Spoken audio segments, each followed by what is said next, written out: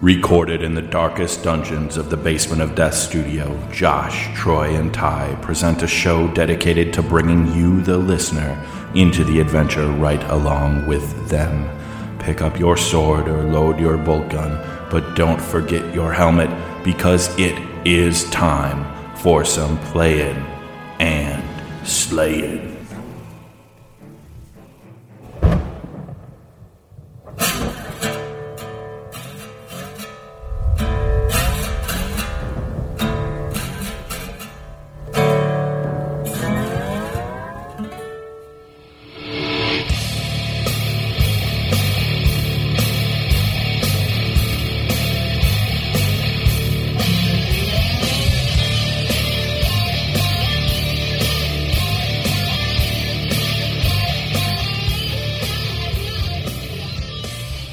Greetings and salutations, listeners. Live from the BOD studio, it is Playin' and Slayin'. I am Ty, the Golden Voice. Here with me tonight, Josh, the Truebeard. And Troy, Bodfather. So good, Josh. Don't question it. So we have a great episode tonight. We will go through what we've been playing, buying, and building, a.k.a. hobbying. Hobbying can be something that we do a lot of. We'll see if tonight we have a lot on the hobby table. We're also going to do a bit of a Nexus Game Fair preview. We interview Chris Hoffner. Pretty good chat with Chris. Excited about that, to share that with everyone. We then will go through some general questions about some new gaming topics and news, kind of a bit of a roundtable discussion about a few topics. Also, don't forget, we will do our usual Play It or Slay It segment. We have a interesting and unique game. We'll leave it at that. It is a game tonight. And then we also will do a brief reveal to the winner of our first and probably only ever contest for Anvil 8 Games action-packed card game, Frontline No Comrades. So without any further rambling on my part, let's jump right into the show. Well, gentlemen, when you're playing and slaying, it's important to stay hydrated. So what are we drinking, gentlemen? Troy? I have a beer. Believe it or not. Looking at his beverage. Yeah, I think it's a beer. It's Walloon wheat beer, a Belgian-style brew. Beer brewed with spices is what it says. But Badger State Brewing, I think they're in Green Bay. I was up in Door County again, and I picked this up. Looked interesting. I've pretty much finished it. So I'll have to say it was pretty good. It's a tall boy. For a good, it's right in my wheelhouse. So Belgian wit, that's a good right there. Sounds good as we head into the almost summer months. Mm-hmm. A good beer. For and Badger State Brewing, spring. I think I said that. Green Bay, Wisconsin. Yes, double check. Yep. So it's amazing. There's a lot of new breweries around Green Bay. Mm-hmm. I didn't realize that before. It was like Hinterland and a few, but now there's probably. You speak of Hinterland. Have you seen their new setup? Mm-mm. They opened up a big new brew pub and brewery right by where Lambeau is doing all of that renovation, Titletown district. Yep, it looks incredible. Like just awesome. I can't wait to get up there and sit in the brew pub for an afternoon. Yeah, I saw it like early on in their build process, and it looked pretty cool. Like just even the early stages, I was like, "Oh, this is going to be awesome." So road trip. Yep, road exactly. Trip. Yep, maybe a game day brewery tour podcast collaboration. I like it. Cool. Tyson, what are you drinking? So I started the night with a pint of Guinness and a large shot of Johnny Walker Black Label, just to prime the engines. Fantastic. I wanted to sip it, but Josh was like, you should not sip it. So I didn't sip it. I ripped it. Yeah, we both did a shot of Johnny Walker, and I am drinking a Hop Czar. I was struggling for the name. Hopsar by Bridgeport Brewing Company out of Brooklyn. Nope, New York. other coast. San really? Francisco. Oh, I did it I was again. gonna- I went wrong coast again. I was Out of- going to guess the East Coast too. Portland, Oregon. Oh, Portland. Yeah. They're the worst. But yeah, it's pretty good. It's good beer. Yeah, it's good, not great. It's IPA? It is an IPA. It is what did they say here? It's dry hopped with Citra, I believe. Yeah, Citra hops. So yeah, I mean it's good. It's got a lot of the flavors you expect out of an IPA. So it's good Because it's stuff. not a Wisconsin beer, that's why. Yeah, exactly. Right. Yeah. Right. The only beer that should be drank is Wisconsin beer.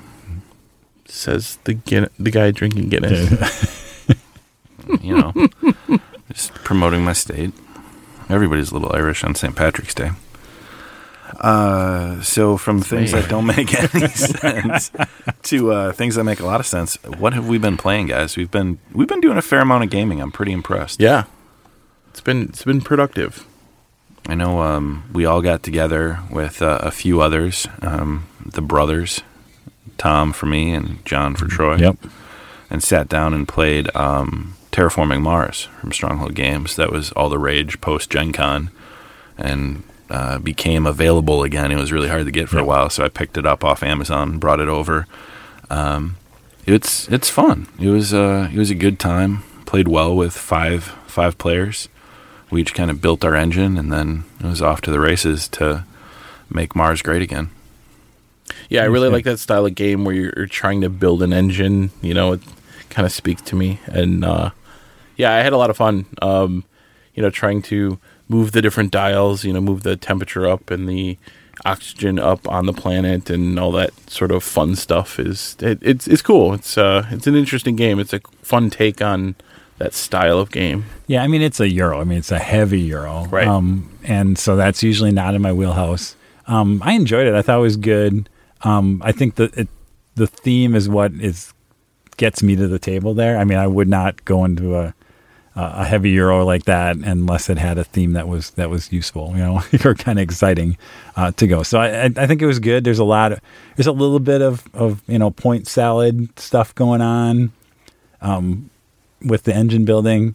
So I mean, I can see why people really like it. I mean, I'll play it again. I'm probably not going to own it, but yeah, it was good. It kind of lived up to expectations from what I had, for as much hype as it had. Right. I mean, I think it was good that we played it a little after the hype pump, because I think I would have been disappointed kind of like right out of Gen Con, because people were like, right, it was walking on water, right? It was a game that nobody, could do no wrong. But in the end, it's just a really good Euro, cool theme, fun to play, Yeah, and it's a Euro in a disguise, though, because you're not denying actions from other players. It's all hand, kind of that every round there's that card draft, because ultimately you're purchasing drafting from what you draw, Right.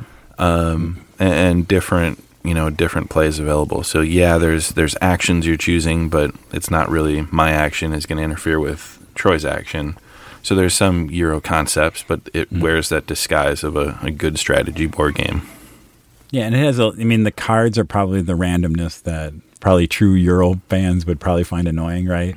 Mm-hmm. But I think that's what makes it a little more fun, right? Is that the cards and what cards you get really make a difference. And but I can see where there's a lot of strategy there, because you don't know what cards you're getting. You really got to figure out, how do I make it work with the cards that I have, right? And there's a cool element of theme and story too. The way the corporations alter the way you play. Mm-hmm. We each had a corporation that really founded the identity for what we were trying to do. So I was the mining guild, and it made sense for me to look for the steel resources and make buildings and preserve the Martian landscape. And then I forget one of you guys. Tom and I both had companies that started with a lot of money, so we were able to kind of start early and buy a lot of things early, but yeah, we didn't have a lot of bonuses to things like like the mining guild, where they got bonuses to having steel, or I forget what your bonus exactly was, but it was essentially you're gaining extra points for that type of thing. So Yeah, it was good. And again, I think a good, tell on whether the game's enjoyable is I don't even remember who won. I just, in the end of the game, I think because a lot of it is like you're competing more with yourself. Like, could I build a good engine? Could I feel like I was succeeding what you do? And at the end, you're like, all right, did I do better than somebody else? Yeah, it's good. But in the end, I still had fun. Just the journey, right? It's not the destination, but the journey. And it was cool too because 5 guys that had really never played more than a turn or two as a demo, a few of us, we all ended up relatively close. It was kind of a cascading, all within a few points of one another at the end. Right. Good game. Yeah, I'll play it again. Glad I own it. Unlike Troy, who says he'll play it again, but won't own it. Won't own it. Nope. Myself and my brother Tom, we also recently played in a 1-day 3-round tournament, Age of Sigmar, at our local Games Workshop store. 14 guys, so we had 7 tables out of the 9 in the store full for the tournament. The other 2 had other stuff going on, and it was a really unique. Brendan, one of the guys at Hobby Bear on Twitter, he's a local guy that I've met through the store and through some of the tournaments. Put it together, and it was a progressive Vanguard. So you brought 2,000 points of stuff. You played in 1,000-point games. But as things died, you crossed it off your army list, and you couldn't use them in further games. And then you had to pay a tax if you couldn't field a legal army. And then by game 3, I had 560 points left and went up against 1,000 points in Nurgle and won, which was pretty cool. That's crazy. But it was fun. It was a good scene, some really good guys in that shop. Looking forward to playing more in there. Would have been nice to see some more Basement of Death representation, but I'll keep harassing you guys. I really wanted to go to that too. I kind of had the bug from watching you and Tom play at Adepticon, and it just didn't work out on my schedule. Otherwise, I definitely would have been there. More Age of Sigmar has been going on. Big surprise. Tom and myself the other day got a pair of Hinterlands, which is the fan-created skirmish-style game with warbands, and each model acts independently with a cool campaign. You level up your guys and advance as you're in experience, and gold you can purchase new things to add to your warband. I think we talked about it briefly. But Josh had played with us a few times, so it'll be fun to get a few more games in and see how the warbands grow. Yeah, I have it. I skimmed it, but I haven't dug in on the rules yet. But yeah, I think I'll get in there at some point. Really accessible, and we played 2 games in less than 2 hours. I mean, they play very quick. Right. So that was really good. And then I'll stop dominating the plan. I do a lot of it, but we did get back in the saddle with our Dungeons and Dragons game on Roll20. Added a new player, friend of the show, Paul. Yeah, joined in. So it's awesome to add, and it was a seamless add too. Like, we were heading back to where we were going to Waterdeep, I think. Yep. And yeah, Paul happened to be there. Traveling from, I forget where he's from, but far off lands to the east. Yeah, right. And yeah, I just kind of ran into him, and he started traveling with us, and yeah, I just a lot of fun. I'm having a blast with that. You guys survived a pretty epic combat. Yeah, there was a little touch and go. There were some guys doing some work. I think I found the secret to keeping you guys penned up, and it's a lot of spells. Magic everywhere. Yeah. Fireballs, hold person on the warrior, on the fighter. Mm-hmm. We'll have to find a solution for that. Yep.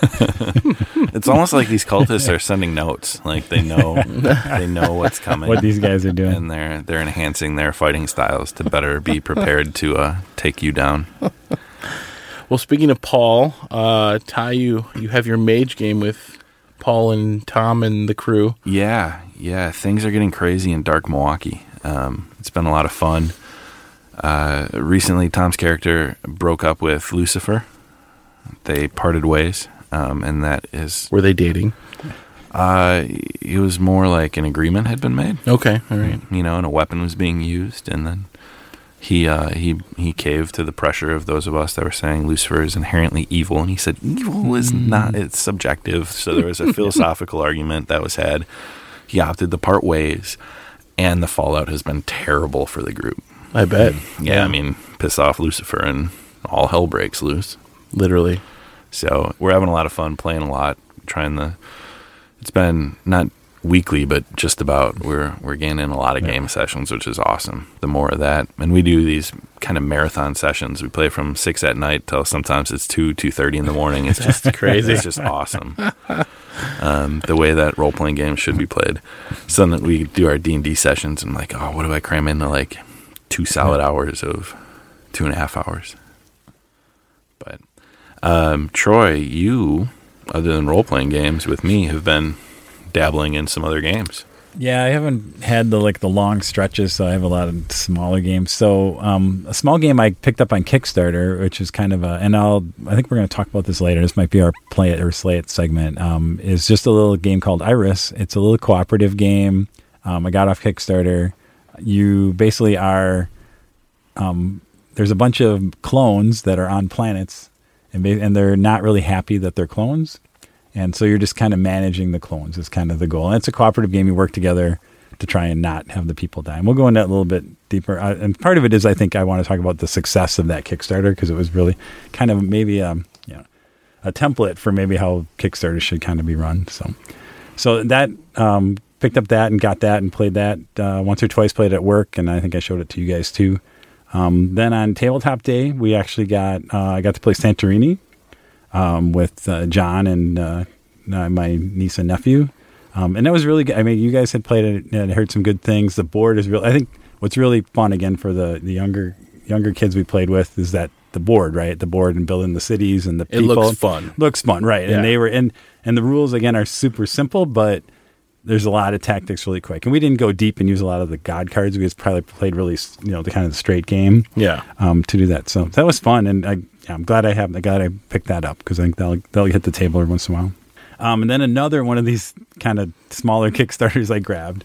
Herbaceous is just a tiny Kickstarter game that I basically saw. It's all about planting. It's all about gardening. Oh. I bought it for my wife for her birthday. Basically, I saw this, loved that, and she hated it.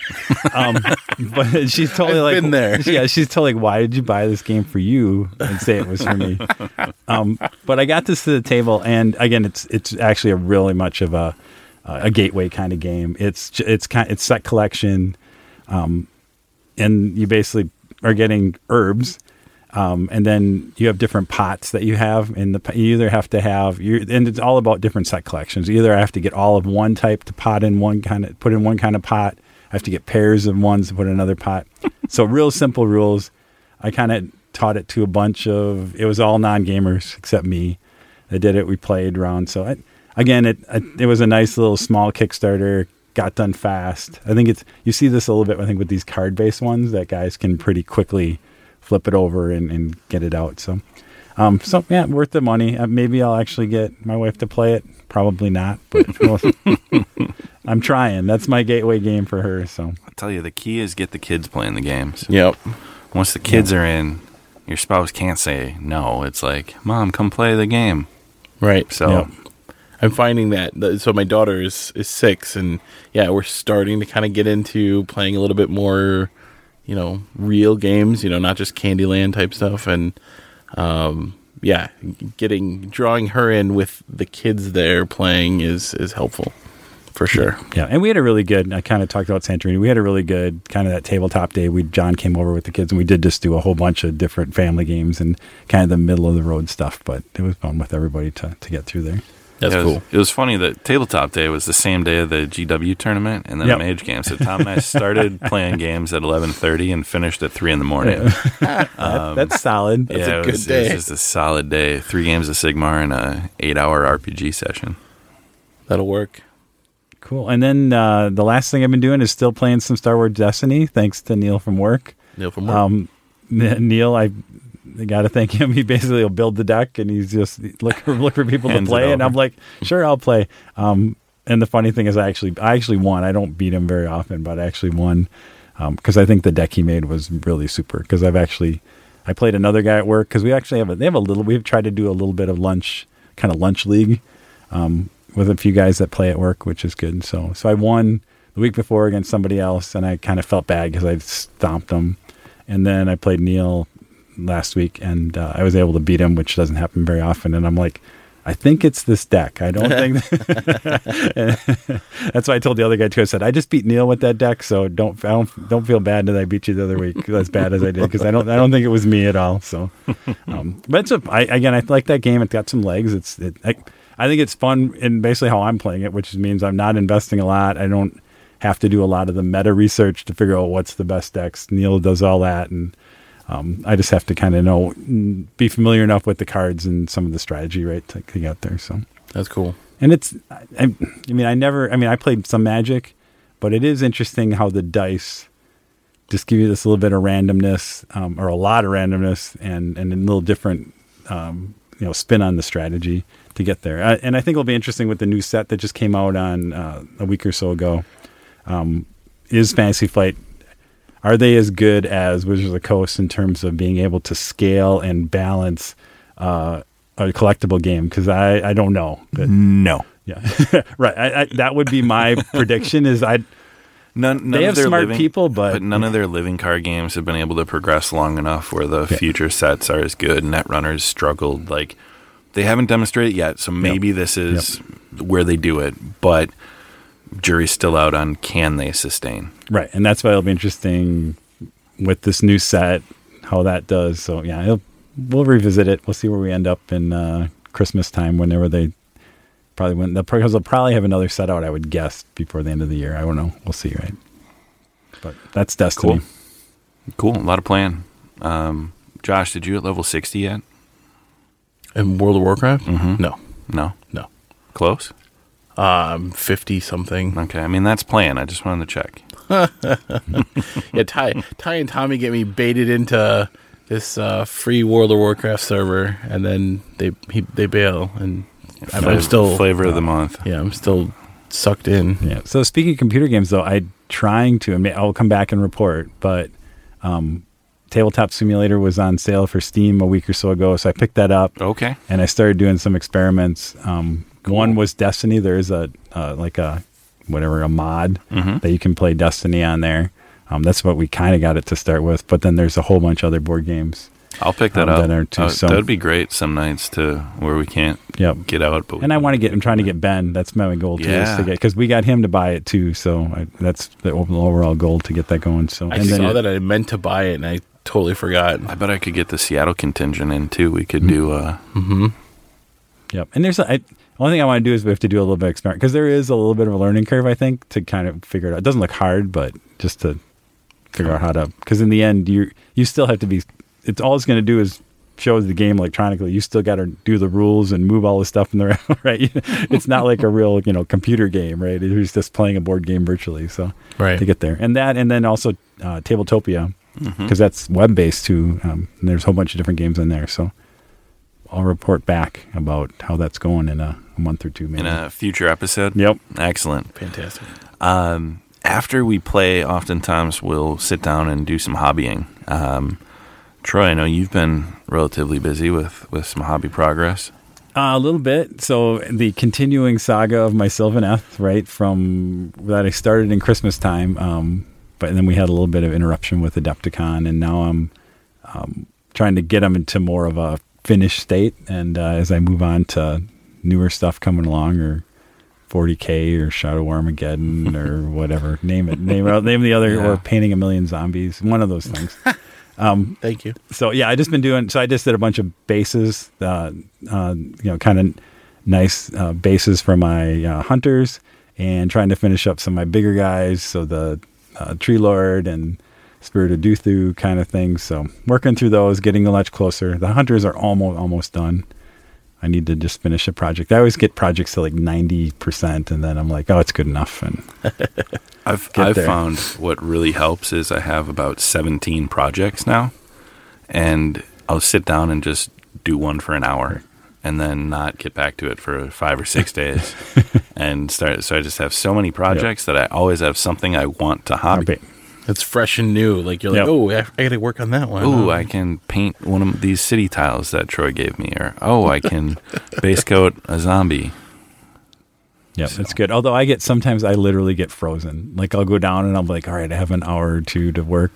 And I literally like, I could do this, or I could do this, or I could do this. And I freeze and I literally take a half hour to like not do anything. And then I'm like, oh, well now I don't, and then I lose motivation. So it's almost like I have to have it like kind of prioritized, and then I kind of fire through it. But your Kanban board. Yeah, right. That's what I need to revive that. I would need 15 boards. I'm worried. Although the other night I did go down there and I said, okay, I have all of this stuff in battle foam all over. So I condensed. I bought 2 big plastic bins at Target, and I went and I took all of my vehicles, all my Space Marines, all my Imperial stuff, and put them in both bins. And inventoried my full collection of 40K minis. Yeah, that's kind of the danger with the foam is you forget about it, right? Mm-hmm. It's just it's sitting on the shelf and you're like, oh, I didn't even remember that we had all this stuff, right? It's like, and I found stuff that was broken and I couldn't find pieces, so I have a little pile of, do I try to salvage these or just wait for Blood Angels to get another release where I can buy a new Corbulo and I can buy a new, Sanguinor, all the special characters, just wait because they will be released again. Mm-hmm. And then I'm really intrigued by Troy's next hobby project. So we did play. When did we play? We played some Age of Sigmar the other day. Oh yeah, Paul and Tom and I came over. Yeah, and we had a bunch of games. And so I wanted to really paint up because I didn't have a lot of fantasy terrain over the years because I hadn't played any fantasy. I have a ton of sci-fi terrain, but not a lot of that. So one of the things I had done is in one of these Million Bones releases from Reaper over the years. It's really been, I don't know, it's probably been 6 years of these Reaper Bones things, right, or whatever. Yeah. But one of them was the big huge, if you remember, the big huge Dragons Don't Share diorama. Has a big dragon and then has this really cool dragon or castle kind of tower piece. And I'm like, oh, that'd be really cool to paint up. So I pull it all out and then was thoroughly disappointed.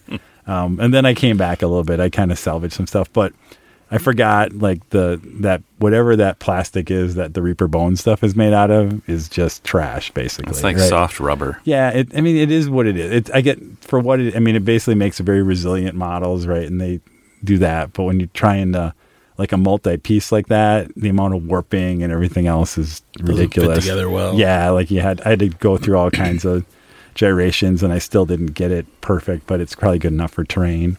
And then the paint and just even trying to get it to take paint, right? You have to kind of do a little bit to that. But in the end, right now I just have it, I got it primed and got a gray base on it, which was enough to use it. And then I kind of got it glued together enough to that it looks like that. So I think it's going to work as a terrain piece, and it's probably going to be durable. I could probably throw it against the wall, and it's going to bounce back and come back. So I think in the end it'll be good. And so as I said, I think as I reset my expectations. I guess you get so used to working with the GW stuff and the hard plastics, and you're just used to, and then you go to this stuff and you're like, oh, wait, hold on. I got to re-engage how this stuff really works. So I built that, and then I did build the dragon too, Sarah and I, because she was all excited because she saw the dragon, and we're like, all right, well, let's put that together too. So I got him sitting on the shelf waiting to either dry brush him or something for fun or something like that. But so at least I finally used something out of those Bones things that I think Bones 3 comes, they're going to deliver that sometime in the next month or two. And I still have, I don't know why I keep ordering those things, but they look appealing. They do look, yeah, it feels like, I'm getting a million miniatures for $100 that I'm never going to use or take out of the box. And when I do, I'm just going to be sad about it. So I don't know. Well, Tyson, I saw some tweets of you and Tom playing Hinterlands, and there was a new AOS faction that you're playing. Yeah, I started a while back working on some Stormcast Eternals with the new book, starting to build an army. I don't know if it will be my 2018 tournament army or not, but I want to get it put together, so I started painting some prosecutors, probably the hardest models in the army to paint with their wings and everything. Taking a lot of time trying to do the Celestial Vindicators, which is a teal with a lot of green shade, and then white and gold on the shoulder pads for highlights. So I'm learning how difficult it is to paint white, because getting a good even white is really tough. And then any other color you put edge up against the white is really hard. And then GW doesn't make the best teal, so it's a lot of blending and wet blending, and it's just taken a really long time. But I think they're going to look really good someday, whenever they're done. But trying to up my hobby game a little bit with this army and not do the tricks that I used on my orcs, and just kind of a lot more attention to detail. And so it's more of a passion project. Yeah, and I'm afraid at some point I'm just going to rush to actually get them on the table and play. But having a lot of fun slowly working on those guys. Well, that's nice that you're using them in hinterland games, because then you don't have to rush a whole squad out. You can rush a couple models out. Right. Yeah, that's cool.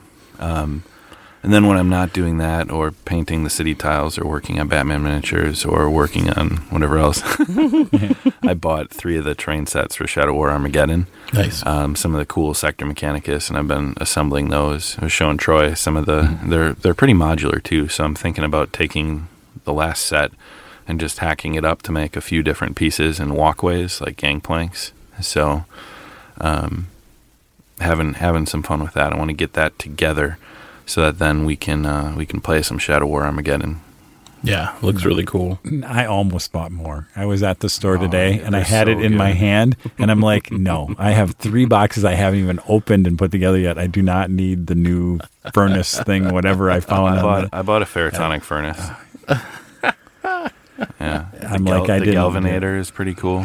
They're all, and then they had the cranes too. Yeah. I almost bought. I'm like, I don't need this kind of thing. Yeah, because I think the new train's good, but I have so much city train. I'm actually, I think I'm gonna build a table out of that to kind of start with. Plus, all my Mantic terrain. Plus, I can't think of the other one that I have. That makes really cool modular city stuff. I think between all that, I have plenty of stuff. I can probably fill an 8x4 table. I also think doing a 3x3 with the Space Hulk terrain would be fun for Shadow War Armageddon, because I think that rule set would work well if you played with just the hallways and the rooms of a Space Hulk kind of setup. Yeah. Yep. So that could be pretty fun. That's an idea that's floating around, is whether to do that might be. So next year, Adepticon, that maybe we'll do an alternate. Game on the. We could do 4 Shadow War Armageddon games within the belly of a Hulk, and use our Space Hulk terrain segment. Yep. Set up a little differently. So you have some wider spaces, combination of some of the terrain we've been building, and run 4 Shadow War Armageddon games is a. That's crazy. That'd be crazy. Oh man, ideas. So many ideas, and then buying. We talked a lot about some of the terrain purchases I've made. I don't have anything really currently pledged on Kickstarter. Waiting on some things to deliver. But coming up at the end of the month, Cool Mini or Not is doing another zombie side. Black Plague, Green Horde. Looks like the zombies are orcs and goblins. The early sculpts are pretty cool. New range of heroes. I'm sure we'll see more. 1 million heroes, I bet you. More heroes than you know what to do with. Yeah, you'll have so many heroes. You'll put them in a big gallon-sized Ziploc bag and just dump them on the table. I'll eBay them later. And then they'll flip the game on you, where you're the orcs, and then the heroes come after you. But that launches May 30th. I'm sure it'll raise a couple $1 million and be ridiculous. And somehow I'll get sucked in for another expansion that I don't need for a game I don't play often enough. Simon, take my money. Yep. What'll be interesting is, will they do? And I don't know if there's anything, unlike kind of the original Zombie side, where there was some stuff they kind of fixed and could add. My question is, will they add stuff in the expansion for the base game that'll kind of be the automatic, right? It'll be like, oh, even if I don't play a lot of this expansion, I want this one super cool thing, whether it's going to be a card holder or a new piece, right? I feel like they're going to add some stuff like that you could just add into the base game. That's going to make it an auto buy for a lot of people. Right. I don't know what it is though. Might have to figure out theorize what that'll be, but right. If they're smart, that's what they're doing, right? And they are. Yeah, So yeah, I'm sure because they are something, smart. Yeah, right? they're tens of millions of dollars smart. So from the pages of Kickstarter to the halls of the Hyatt Regency in downtown Milwaukee, when we get back from a short break, we're going to have Chris Hoffner on with us for an interview about the upcoming Nexus Game Fair.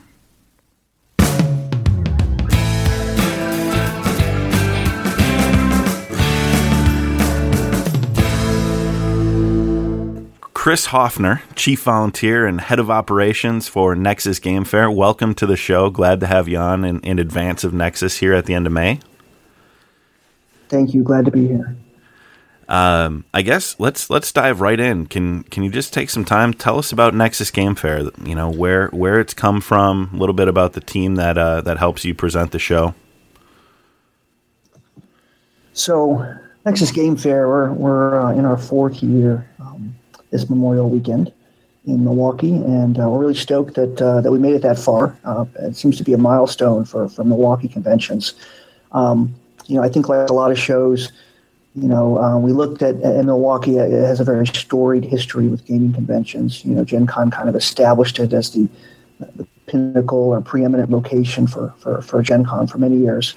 And then, of course, as we all know, Gen Con outgrew the city and moved on to larger pastures. And I think a lot of people have looked at that vacuum and said, Milwaukee is really the home of these summer gaming conventions, and we should really try to reestablish a good con for people, to attend. And that's kind of where we came in.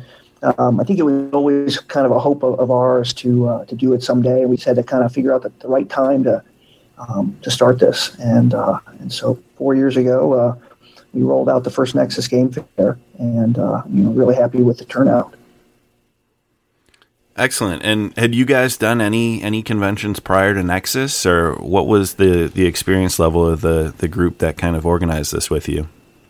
There were four of us originally, back 5 years ago, that kind of sat down and said, let's do this.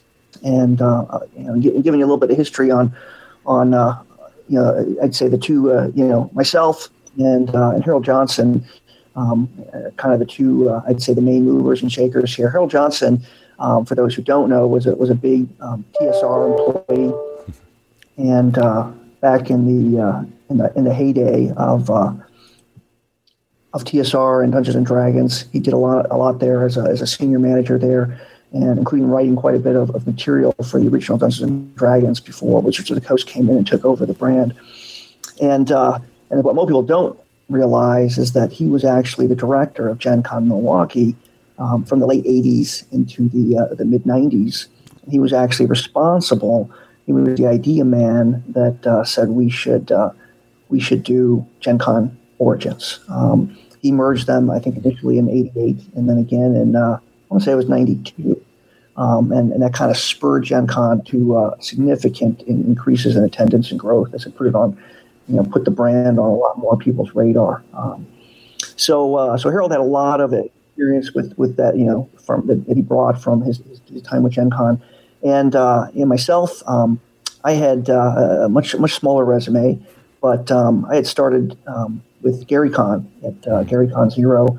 I'd attended that celebration and memorial in Lake Geneva, and that kind of grew out of the initial memorial at Gary Gygax's funeral. It grew into an annual gaming event, and like so many, I raised my hand to assist with that convention in any way I could. And I think one thing led to another, and each year I had more and more responsibilities and became more and more of an intricate part in making that convention happen. And so I stuck around there through Gary Con 5. And that's when I kind of decided that I wanted to move on to my lifelong dream of running a large convention in Milwaukee. So that's awesome. And that brings us to where we are today. I think, like so many, I grew up a child of the 80s and 90s, going to Gen Con in Milwaukee. My dad taking me every year. He'd go to sleep in the anime room while I just ran all over the place. Nice. So that was much of my childhood and much of my youth was saving my allowance every week, of the year, so that I could afford to spend it at Gen Con. So I was hoping to bring back a con to Milwaukee and give a whole new generation of gamers the opportunity to have that same experience. Yeah, that's excellent. I mean, growing up in Milwaukee and being a part of Gen Con when it was here, it was a vacuum. When Gen Con left, it was, we had to turn it into a road trip and a pilgrimage to get there. So having something locally is definitely, high interest to us and our immediate group of gamer friends. Yeah, and it was really cool. Last year was going into the Hyatt and gaming again. That gave me a really weird, kind of surreal experience, because the last time I'd done that was Gen Con, many, many years ago. So it was just really cool last year to be in the Hyatt hotel. And that was super awesome. I got to tell you, being at the airport hotels, we spent our first 2 years at some of the large wedding hotels at the airport, the Clarion and the Crown Plaza, and those were great venues. They definitely met our needs. But being downtown, being across the street from some really famous restaurants, having the Safe House, having quite a bit of history around downtown Milwaukee and Gen Con and the Hyatt especially, that was definitely really cool. We were super stoked last year. And the location at the Hyatt, it's fantastic. How the setup was last year. Definitely excited to see it, again this year. And within the Hyatt, you guys have some really good space, I think, to allow for growth. What as far as where it's come from, you said it started at some of the smaller hotels by the airport.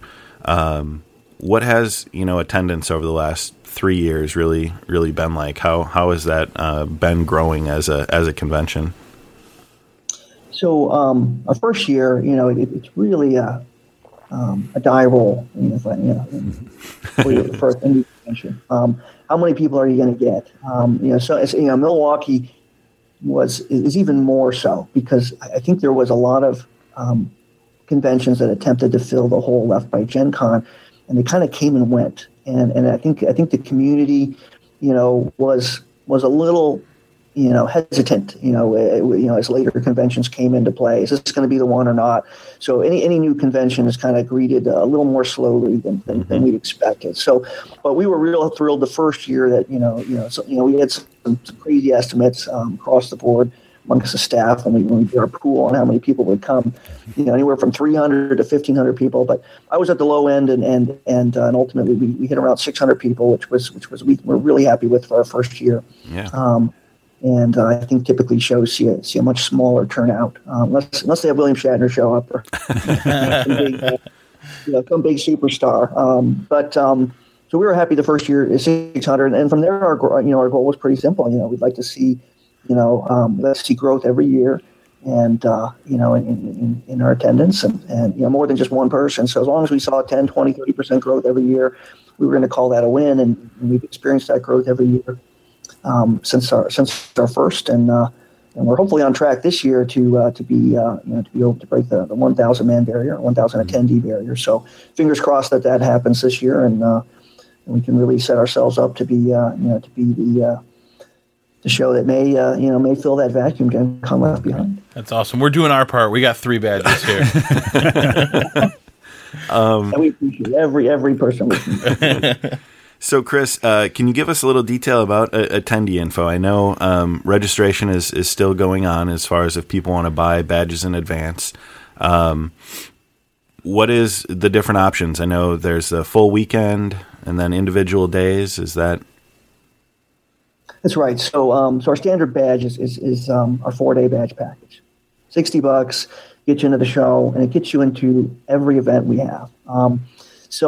We like to stress that and remind people that fact that a lot of shows out there do charge for events, and we opted for the model in which we're not charging for any of our events. So whether it be a computer game, which could be super cool, there's some pretty cool other games out there. I hear there's this awesome Space Hulk game we have too, and we don't charge. We've been told it's worth $10 a ticket, but we're not charging for that event. So as long as, and that includes all of our tournaments too. We have some fantastic collectible card game tournaments, Magic the Gathering, and a few other board game tournaments with some great prizes that, again, they're all free to our attendees with a standard badge. I say that, but there's a little caveat. There are a couple games we do some Magic the Gathering booster drafts, And for those familiar with that, you do get to keep your cards in the booster draft. So you either have to buy packs from our on site or bring your own packs if you want to play in the booster event. We don't give you those for free, but attendance in the tournaments is all free, and we do give away, like I said, substantial prizes. This year we upped our game. In addition to a Settlers of Catan qualifier, we also have an Agricola qualifier for the board game track. Both of those have, I think, the best prizes in our show. In the case of Catan, you get a free trip to the Origins Game Fair. So our Catan champion goes to Origins in Columbus, Ohio for free, all expenses paid. Oh, wow. And the Agricola champion gets to go to Gen Con for free, all expenses paid, to compete in the U.S. National Championship there. So we're really, really thrilled this year that we're able to offer those two qualifiers and the prizes that come with them. That's excellent. So that's our standard badge, we throw in a lot of the stuff that we feel should be included. You get all the bells and whistles, some souvenir dice. We have some deluxe badge wallets that we give out as well. So we make sure to take care of our attendees. They get a collectible stadium cup that gets some dollar refills of soda all weekend long in the show as well. I hate going to conventions and paying $4 for a soda. So we did our best to make sure that our attendees can get caffeine as inexpensively as possible. So we typically offer a premier badge package as well. Those are limited in availability to some early bird registrations. So they're not available now, but if you're already planning 2018, jump on the board early and you can get our premier package, which comes with a lot more cool swag and some early event registration options as well. We also have our day badges. Our day badges are $30, half the price of the 4-day. That's for Friday, Saturday, or Sunday. And we have a special for Monday, Memorial Day weekend. It's kind of our come try us out day, family day. We have a $15 badge for Memorial Day. Cool. That's a great deal. And then that is something we had talked about kind of in advance, how cool it is that the events, you're not purchasing separate tickets. Once you've got that badge, you register for the events. There's no additional charges. As you're so frequently seeing in other shows, you buy your badge for $60 and then you're paying another $60 to get in a handful of games. So that's definitely a great selling point, I think, for the show. Yeah, we like that model. That's cool.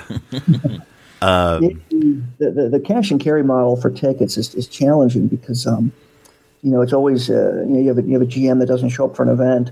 You have a bunch of players standing there holding tickets, thinking, I want to jump into another event, but the refund policy means I got to spend the next 15 minutes, at registration, back, or I lose it. In our case, if a GM doesn't show, it's never a good thing. But hey, you didn't pay anything for your ticket. Just go jump in the next available game and move on. So, right, yeah. And then I know last year in the Hyatt you guys had a little bit more room for the exhibitors for the vendor hall area. Is there any kind of new folks coming in with that this year? Or some of the returning local game stores and companies? So yeah, we try to diversify our dealer hall as much as we can. There are certain dealers that are fantastic dealers, and I love to see them return every year. Chimera Hobby Shop is one of those dealers. They always get a large spot in our dealer hall. They bring a very wide assortment of different gaming items to the show, so we appreciate having them each year. And then we try to do our best, like I said, to encourage some new dealers coming each year and kind of rotate through what we have each year and not have a very consistent or constant dealer base.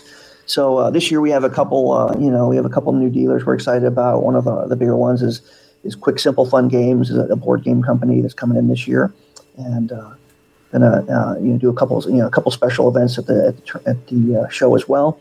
And in addition to our dealer hall this year, we also expanded to include a what we call the First Look event, which is for amateur and I guess professional board game designers to come in and demo and display their pre-publication games. They bring them in and have an opportunity to kind of feature them in our board game hall and let people try them out before they go live. So I'm kind of thrilled about that as well.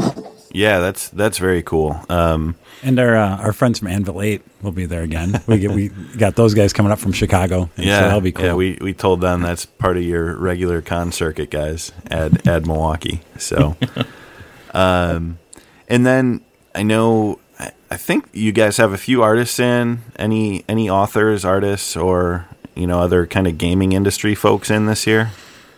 So each year we do feature quite a few special guests that we invite to the show, and so each year we try to bring an assortment of it's always good to see some of our great guests come back each year, and but each year we try to do our best to also bring in some new guests new to the show, and so this year we have a couple great new guests. We have Robert Aducci is a first time attendee this year, first time special guest. He's one of the Adventure League admins, which is the D&D Adventures League organized play program.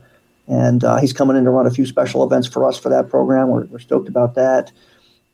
And in addition, we have a couple board game designers as well coming in this year, and that we're happy to see. Keith Mateja, and I'm sure I pronounced that wrong. So, and then we have the author of the Chill RPG, Matt McFarlane's coming in as well.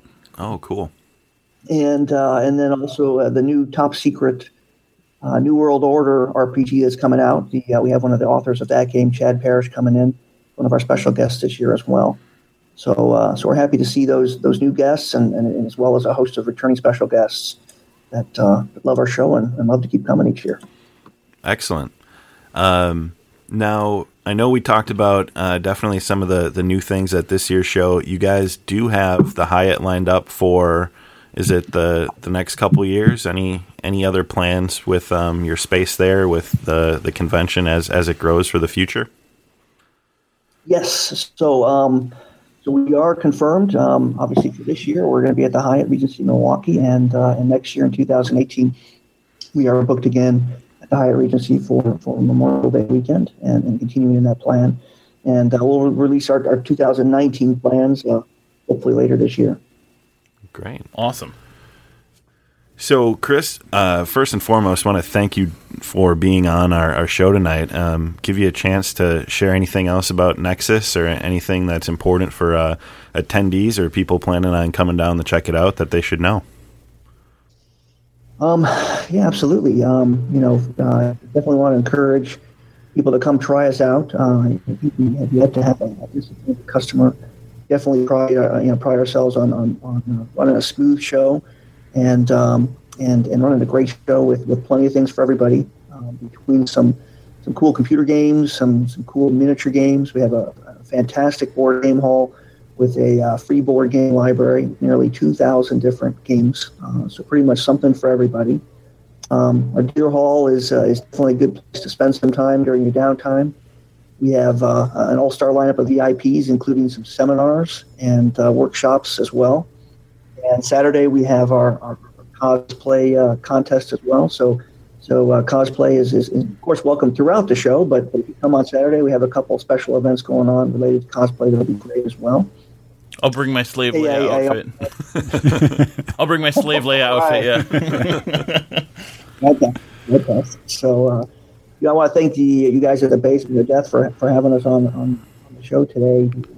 Always have a soft spot for Space Hulk and particularly the Warhammer 40K line of events. I spent one of my earliest hobby businesses was I used to buy and sell Warhammer stuff, and I got into 40K and played it for many, many years. It was a great game. I loved it a lot.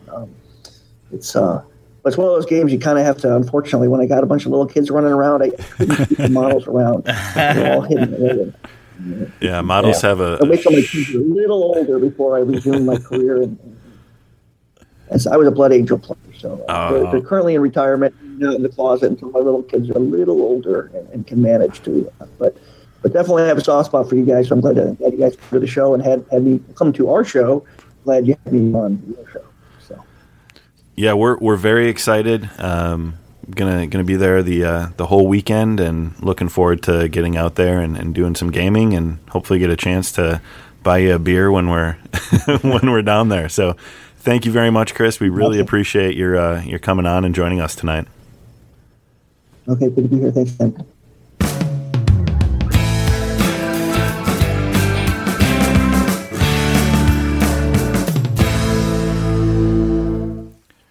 Welcome back. Hopefully you guys all enjoyed us pelting Chris Hoffner with questions about Nexus Game Fair.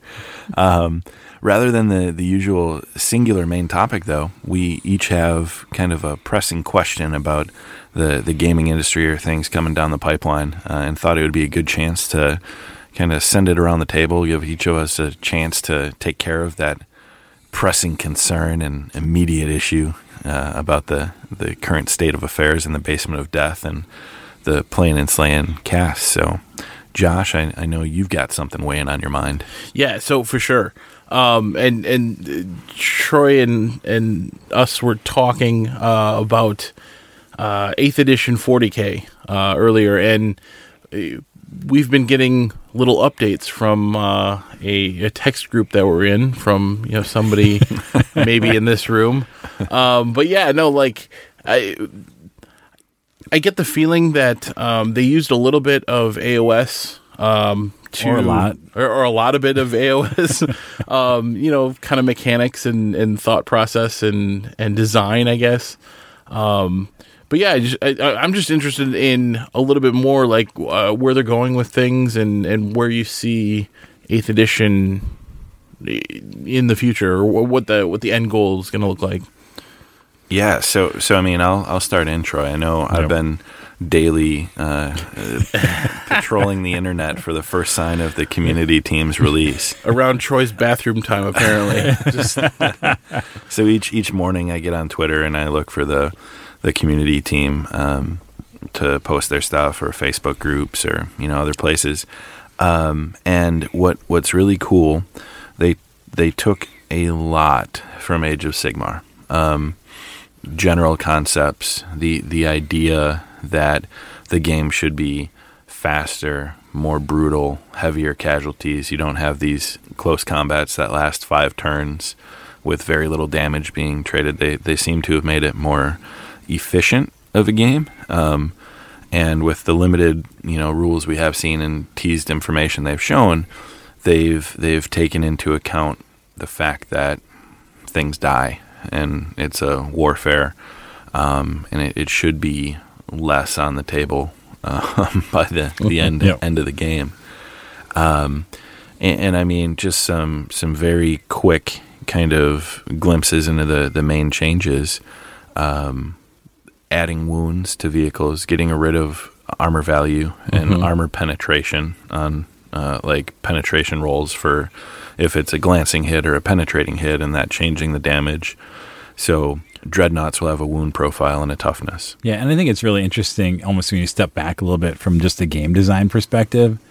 I think it's going to be interesting how much that just some of those changes are going to simplify the rule set, right? So I think give them kudos, right, to really kind of taking a step back and looking about how can we, kind of keep the game intact, right? Because I think everything we've seen, I'm really encouraged that, the differences between it, it's not just AOS with bolters, right? There are some changes there to make it still feel like 40K and what do you, and just in terms of how the weapons work and things like that. But, overarching things like you talked about, like that are the same as Age of Sigmar, like, okay, everything has wounds, kind of all the weapons work the same, right?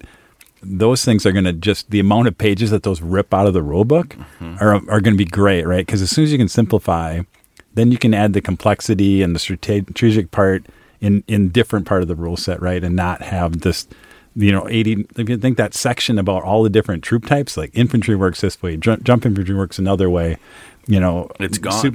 That's all gone. Super heavies work one way, monsters, right? Yeah. All that was crazy, and nobody ever got the rules. I don't think anybody ever got the rules right? It was that's why 1800 point, 1850, whatever it is, tournament game took 3 hours. Right. Now theoretically, less than 2 hours, hour and a half, you can get a tournament style game in, and less asking for a judge, more rolling dice. Right. You're not having to look up tables flipping is that a hit or page 214 for a USR when now it's right on your data slate. Right. The keyword idea. Squads can split fire, combat, charging. You have a threat range now. Base to base is now 1 inch threat range. Can shoot Overwatch at things charging. So they preserve some rules, but they've manipulated enough based on, in essence, Age of Sigmar became a year-long experiment, beta test. Yeah. An open beta for some of the rules that we're seeing teased with 40K. Also, you're going to get a ton of cross-pollination. Just now at the end of, not the end of Age of Sigmar, but the end of this last year, you started to see a lot of the tournament scene of 40K players that were getting weary and tired and being quite successful playing Age of Sigmar. Yep. And you know, Reese from Frontline, who was heavy in the working with the ITC guys, were heavy in the development of the new 40K. But you saw Reese and some of those guys playing Age of Sigmar. You saw Paul Murphy from Forge the Narrative getting in the Age of Sigmar. You see this cross-pollination of 40K guys coming over. I think you're also going to see a fair amount of Age of Sigmar players that now see 40K as significantly more accessible, and you're going to have some of those guys building and playing their 40K 8th edition armies. For sure. I'm really excited.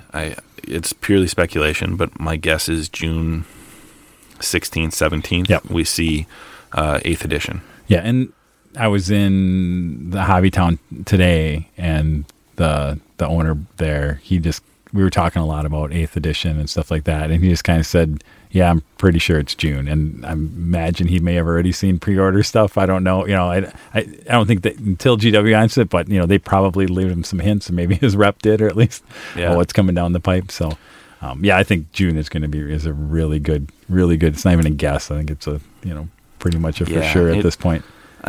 Sources are starting to think that that's the June White Dwarf will have the 40K announcement and info and pre-release. Yep. Now and we only saw part of it. The one big surprise, I shouldn't say it. There's a lot of different people are surprised with different things, right? The one thing I was surprised about was the elimination of formations. I really thought we would see formations move ahead. I can understand it just from what they've hinted at in terms of having a bunch of different standard ways to construct your army. It sounds like there's going to be 8 or 9 different things, detachment stuff. So I can understand why they, again, from a simplicity standpoint, it makes sense, but it just felt like formations were going to stay, like that was the way they were going to go, because it kind of like the battalions and things you see in Age of Sigmar seemed like they were equivalent to what we were going to see. So that was the only thing that really surprised me when I saw them. I mean, not in an even good or bad way. I mean, I've tried not to be very kind of react in any kind of way to these until you see the rules. I don't think you can really judge. And you hear that internet, you really can't. You shouldn't get all bent out of shape until you actually see the rules. To be fair, there hasn't been a lot of aggressive anti-8th edition talk. Yeah, right? It's been very positive, which is crazy from the internet that you're getting so much positive feedback, but that really shows you what this community team from Games Workshop has done in the last year to connect with people that, the tournament organizers, the competitive players, the narrative players, bringing people in to work on it. And that approach that they used with Sigmar, seeing it used in the development of 8th edition 40K, it's an exciting time to be a Games Workshop fan, player, hobbyist. So. Yeah, again, the new GW, I think they've done a really nice job. Again, what we're seeing, we're seeing daily updates on that's unheard of, right? And there was no time ever in the glory days of GW that you were getting daily updates of new rule sets and new additions and things like that. You get a splash in a White Dwarf. Now it's like a hype train that just keeps, the hype victory tour. Yeah, but it has been amazing. Like even the turn of the feedback, right? And I think again, kudos again to the community team for. I think like when you put a face on it, right, it becomes harder for people to just be, overly negative because it's not like I'm just yelling into the void at GW, this big huge thing. No, it's Rob or Andy, right? The people who are on the other end, and it's a little hard. People are a little nicer, right? It's more of like, even though it's internet, it's a little bit more face to face, right? Well, if something was going to break the internet, it was going to be the announcement that Death Stars are gone. Yeah, independent characters can't join units, and half of competitive tournament lists are no longer, a thing. when you take that away. So if that didn't break the internet, drop the rules. Let's see these 12 pages they're talking about and have some fun. Yep. And did you see Carl Tuttle's on Facebook today? He was kind of like, well, it looks like there are no more independent characters. I'm kind of sad about that. But That's good. It was good. I think we're pretty good for 40K. So moving back to Age of Sigmar, we talked a little bit earlier about this Hinterlands rule set. And it's something that you guys sent to me. It's sitting in my email, and I opened it and I skimmed it, but I really haven't dug in yet. So can you guys kind of, what's the call of this Hinterlands rule set and the skirmish rules for AOS? Why would you play it? And maybe some like tips, like how would you get into it? Well, what's the way to go through it? Yeah, I mean, first and foremost, the accessibility to play a game of Hinterlands. You have, so each unit in Age of Sigmar, a War Scroll, has a number of models and a point value if you use match play. So let's use the example of Savage Orcs. You have 10 for a unit at 100 points. Well, Hinterlands gives you 150 gold coins, aka points, which can be used to purchase individual models. So if you wanted to use a Savage Orc in your Hinterlands warband, you would take the 100, divide it by the 10, and each would cost 10 gold. And that model becomes part of your warband. You can't have more than, I think, 15 or 18 models to make up a warband, so you can't spam a lot of little night goblins and have 20 of them. But you then can purchase heroes as well. So a hero where it might be 160 points and have 7 or 8 wounds, you have the points cost and you have the wounds total. So your heroes go from 7 wounds to 4 wounds. And I think the one restriction they have on heroes is it can't be a named character. Yeah, no named characters, no BMS, so no huge monsters. Right. To keep it mainly infantry, some cavalry. Right. You assemble your warband, and then you play on a smaller table. Heavy terrain is often best, but each model acts individually. So it has that skirmish style of that cinematic kind of feel to the game where, you name your guys and it's progressive. So as they survive, they're in experience. You're in gold for your warband to purchase new things to add in. And there's mechanics they've built in. So if you have a warband that's just starting out and you're playing a group that's been playing a couple games, you earn an underdog gambit. You roll on a table and get a benefit for that game, if not 2 benefits, to use to help you as the underdog. And a lot of them are really worthwhile, too. So it's not like, you get this little whatever. It's like, hey, you get a whole extra movement at the beginning, or you get something that's seriously worthwhile in the game. So what about magic, or is that more tied to the heroes? And so heroes still have the ability to cast spells. They did add a rule of 3. So Sigmar has the rule of 1, where you can only do 1 spell once. Well, if it would target multiple units, they limit it to 3 units. So you couldn't target a whole enemy warband. You could target 2 or 3 models with it. And casters have their available spells. They still have their hero phase. You have your hero phase, where you would do whatever your hero or a wizard can do. Cast your spell, and then go from there. They add some unique command abilities for each faction. So the leader of your warband can always have something to do that's similar to a command ability. But what's really great is it's fan generated. There's a guy. He's at Deviant Tactics on Twitter. Sam, he goes by Bottle. I don't know if that's his last name or what. He's been on a few podcasts, but he created, and the production value on the rule set, it looks awesome. Yeah, it looks like an actual GW type thing. Yeah, it's great. And what's really cool, and I'm excited. There's a 1-page spread in the most recent White Dwarf announcing AOS Skirmish, an expansion for Age of Sigmar. And this week, at the time of recording, on Warhammer TV, Ben Johnson from the studio team and Sam are playing Order vs. Destruction AOS Skirmish and answering questions. So they brought Sam into the studio for Warhammer TV to announce this AOS Skirmish. So I don't know how much of it's going to be Pure speculation is Hinterlands is getting a actual GW release in some capacity. But it looks like the community online is really buying in, and there's a lot of people interested in playing AOS in an even more accessible small skirmish format. The battle plans are super fun. Yeah. Yeah, well, you can see GW, right? They may just make it a web only, like bring it underneath the Warhammer Community umbrella, right? Kind of like they're doing with Scroll Builder. With Scroll Builder, right? Yeah. So that seems like they have a precedent for that. So there's some cool. But yeah, it would be fun for you to get a warband. Yeah, well, and it's right. It's like trees. I guess barrier to entry is like 0, right? It's like a model. Right. Yeah, I mean one of my warbands is 4 models or 5 models. Tom has his Iron Jaws. I think he has 7 different orcs. So he's going to put his Bloodbound, like Blood Warriors together just so he can run like a Bloodbound warband. Right. But we want to mix up a few because it would be fun to do kind of a league or even a day where you play a kind of progressive ladder campaign. Yeah, and if they're so quick, right, you can play a whole half a dozen games in an afternoon almost, right? Yeah. Right. Yep. Yeah. And get a couple tables going if we can get enough people. Yeah.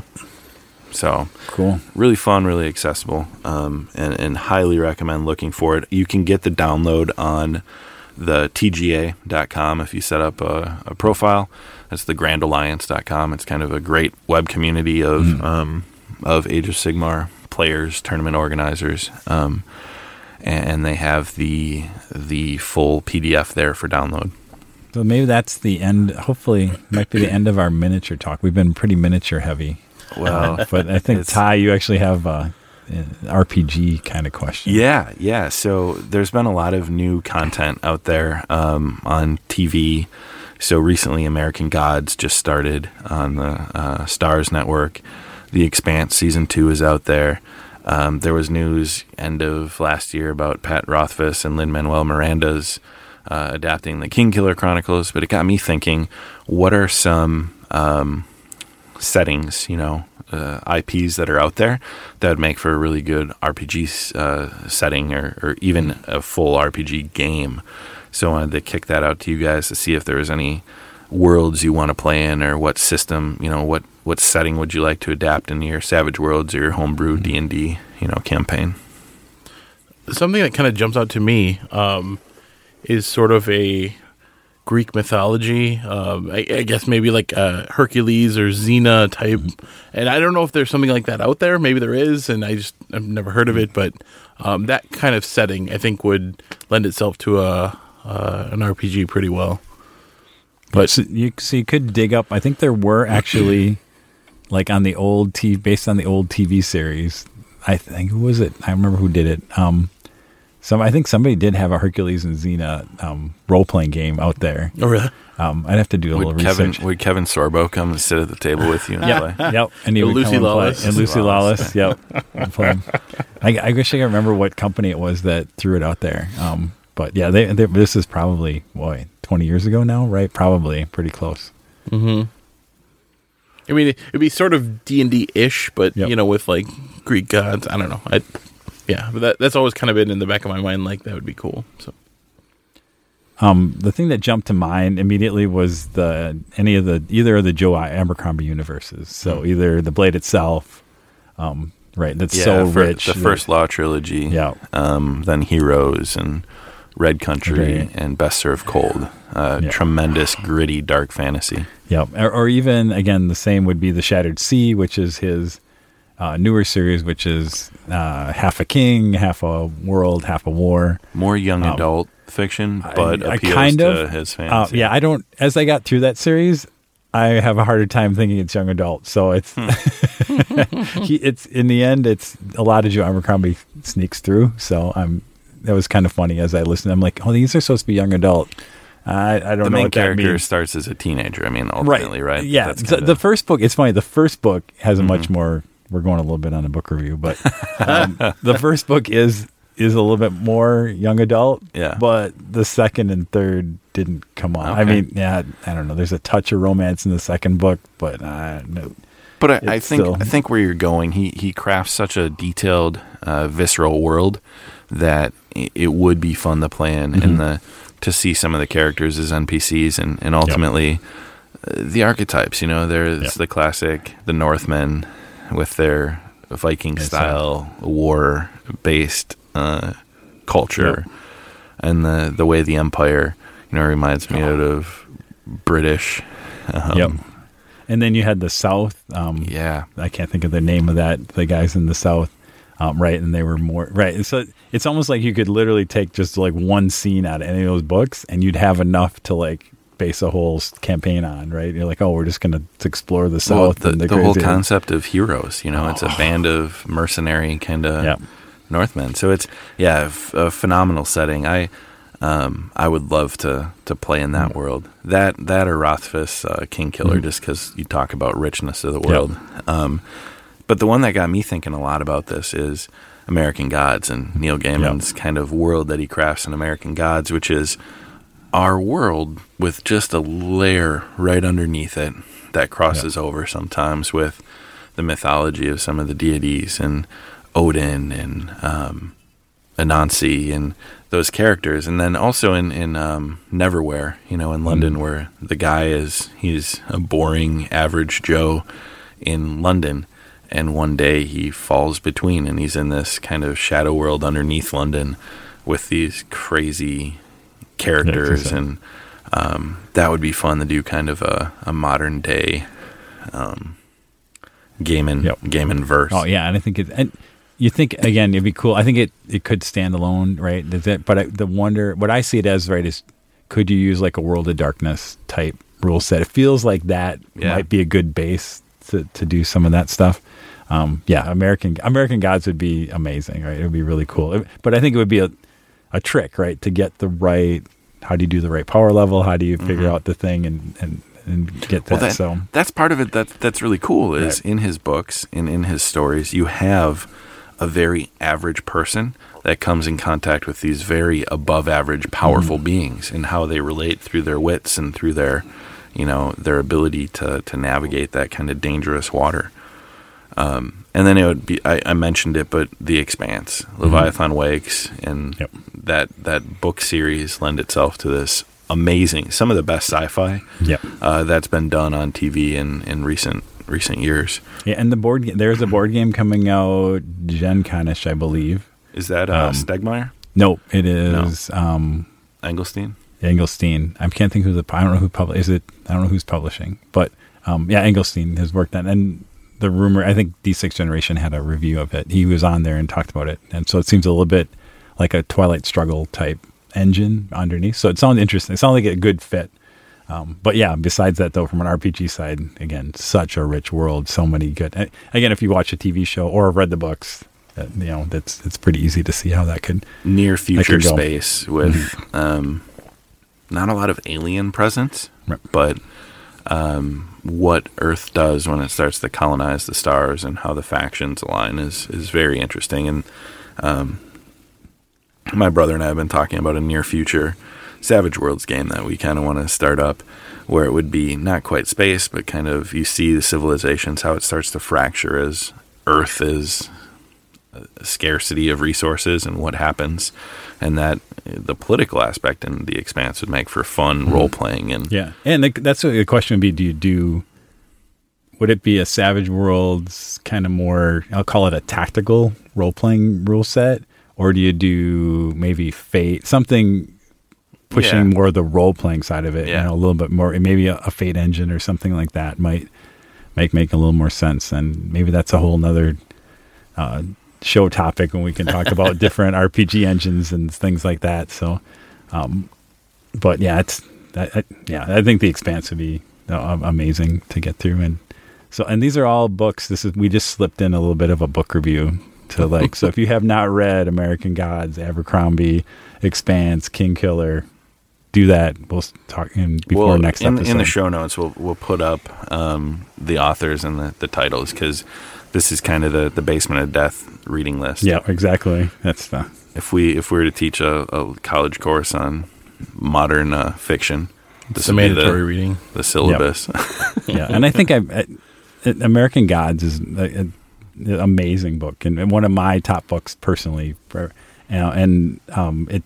there's a section of that book, I don't know if that takes place in Wisconsin, again, because Neil Gaiman, I lived in Wisconsin for many years. And so I listened to the audiobook of that stretch of where they go from Chicago to Spring Green, Wisconsin, as we were driving from Milwaukee to Spring Green. Surreal. It was an absolute surreal experience. And we went to the House on the Rock, which also plays a big it was absolutely surreal because you get this weirdness of where fiction and reality are kind of like bled together in a little bit. So am I in this book right now? Yeah, right, exactly. And his description of the House in the Rock, if you've never been to the House in the Rock in Wisconsin, that is a surreal place to start with. So just amazing. So there's our pitch for American Gods. I have not watched the TV show yet. I am excited to see if they early reviews are strong. It's getting very good. But I want to know if they went to House on the Rock in the TV show. Yeah. That's it. Troy also started working for TravelWisconsin.com. Yeah. So just, him and Jordy Nelson. Yeah, right. So I think that was some really great discussion. What we will get into next is the Kickstarter backed game by Troy Weiss, Iris.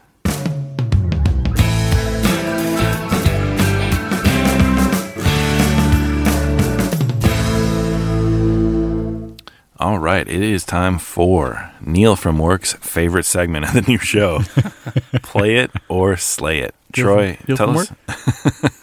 Troy, please tell us about tonight's game, Iris.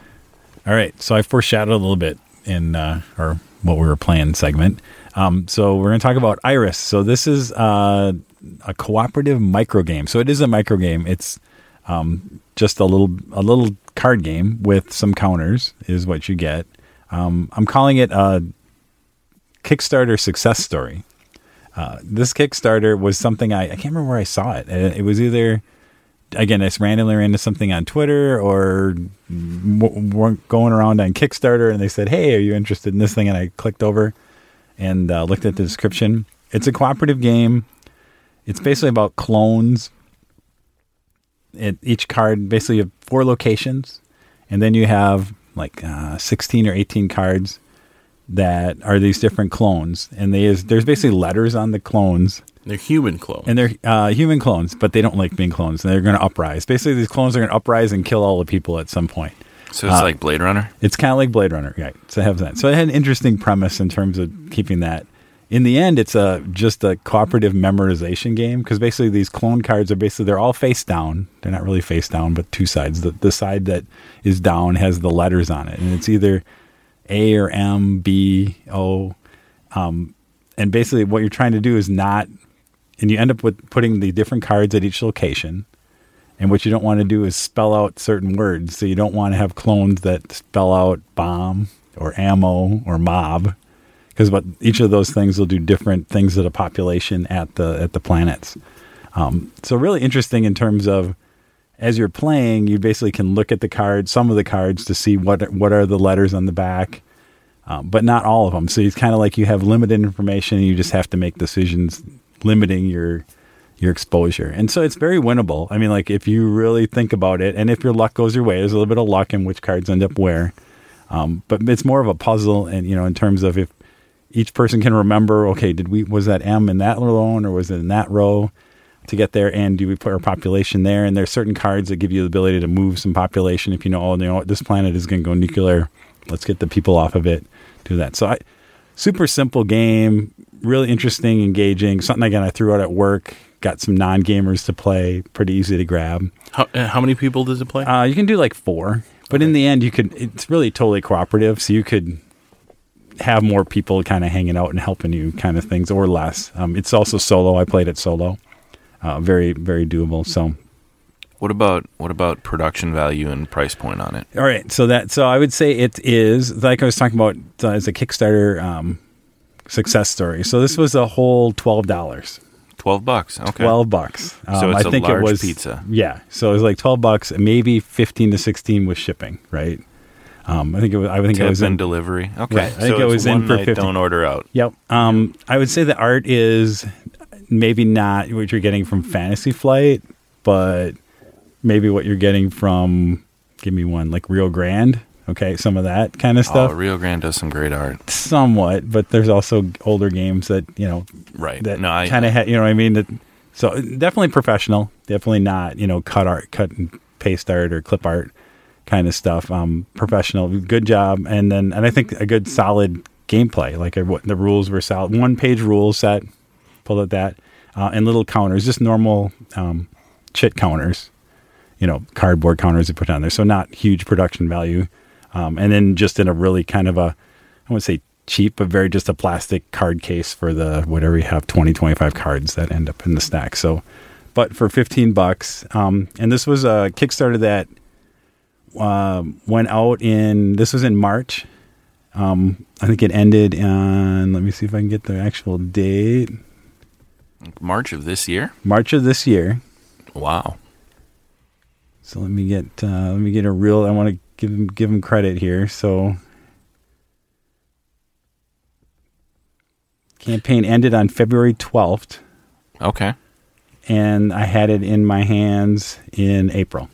Wow. So I mean That's was pretty quick. Right. So he had the game Does it basically say ready to run. how many backers ended up? I think it was just a couple hundred. Okay. But it definitely falls into that pocket game type model, right? You can throw it in your bag or throw it in your pocket.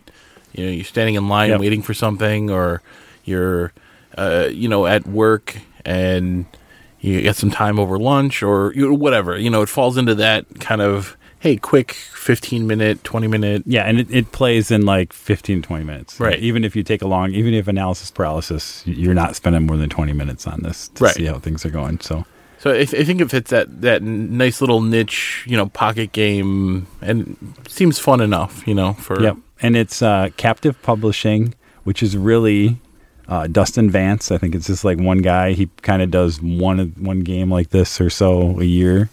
That it seems like he's put out there. So, I was super happy. One, with how fast it got turned around and in my hand, and then I've been very happy. Got an enjoyable. I definitely got my $15 worth out of it already, probably. Sure. Even if I didn't play it again, but I think it's gonna be something that's just gonna stay in my bag, and I'm gonna pull it out and throw it down. And so cool. So cool. Yep. So I'm gonna play it. Playing it. Troy's playing it. He already backed it. Yep. Now he's playing it. Josh? So all the artwork seemed very similar. Like all the clones, none of them, like they were all bald. Mm-hmm. I felt like the production value could have been a little bit higher. For what it is, it's fine. But yeah, I'm probably gonna slay it. Like it wouldn't be something I would buy. Yep. So yeah, I'll say slay it. Name it Altered Carbon, like the book by Richard K. Morgan. And I'm more on board. It sounds interesting though. Cool concept.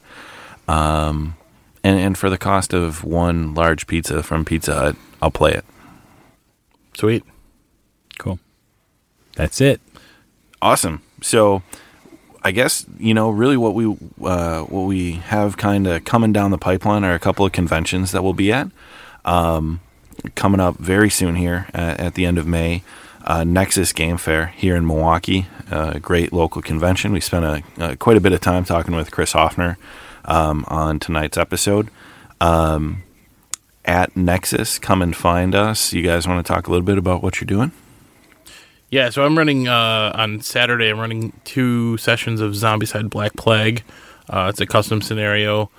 I'm hoping to have all the 3D terrain done. Hustling to get that all finished up, and the guys here are going to help me with some painted zombies because I'm falling behind on my painting stuff. So, but yeah, Troy, you want to chat about Space Hulk? It wouldn't be a convention if we weren't hobbying up to the last second to make sure things are going good. So, but we are running Space Hulk Friday night and then 2 times on Saturday. So this is the other place that you can, besides Adepticon, that you can find us in the Space Hulk game. Since we are not at Gen Con this year, we had enough of their craziness for a while. So I think that'll be fun. I think there still were some slots maybe Saturday morning as of this, which is kind of, what are we, first week of May. And check out, I mean, there's lots of events. When you hear this yet, there are probably still events available on Nexus. Go ahead. Registration's open. There is stuff. There's the silent auction. There's quite a bit. I mean, Chris talked about a lot.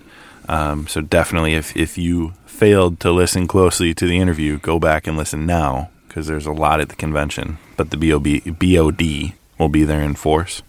For sure. Sunday of Nexus happens to be the Gen Con event registration. Oh, that's right, yeah. So we'll have to get creative and our planning and coordinating our carts to hit submit and have good solid Wi-Fi Sunday morning as we wake up from probably a sizable hangover from Saturday night with the Envolate crew. Yeah, I think if we do it right, all we have to do is open our phones up and press click, right, and then cry afterward. Yeah.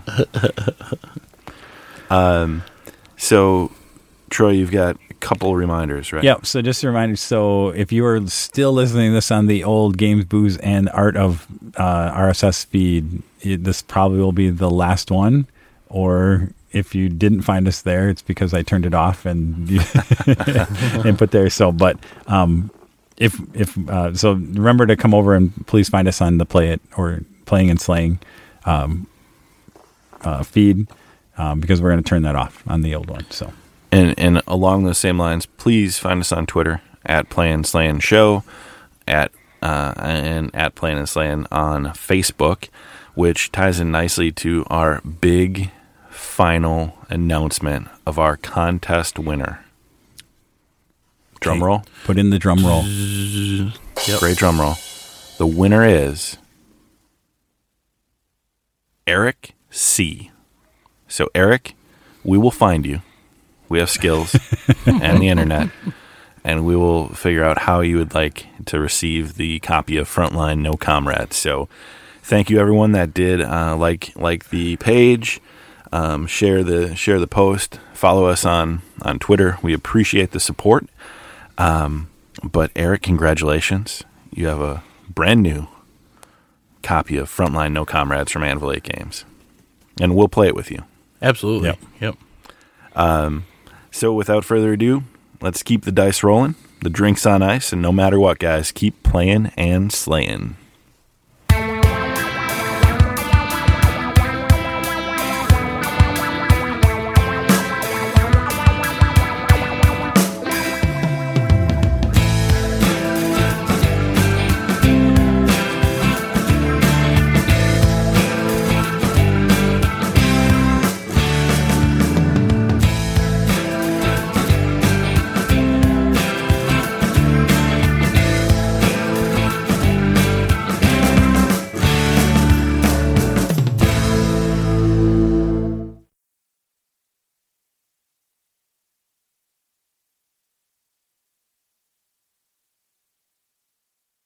That's what you call it when it's like not used. It's B-roll, right? We'll need that for the... Is that anything like a B-hole? A little different, man.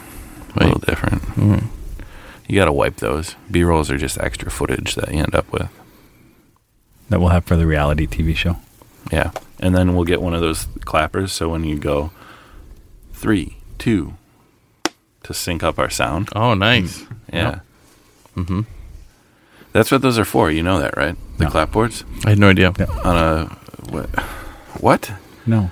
Because audio and video are recorded separately. Mm-hmm. Mm-hmm. So you need a cue to sync up your sound with your visual. So they use the clapboard because then when you see it hit, the impact both makes the sound, the clack, and you see the image of them hitting. So that becomes your sync point for your audio and your visual. That makes sense. Mm-hmm. Do. Crazy, right?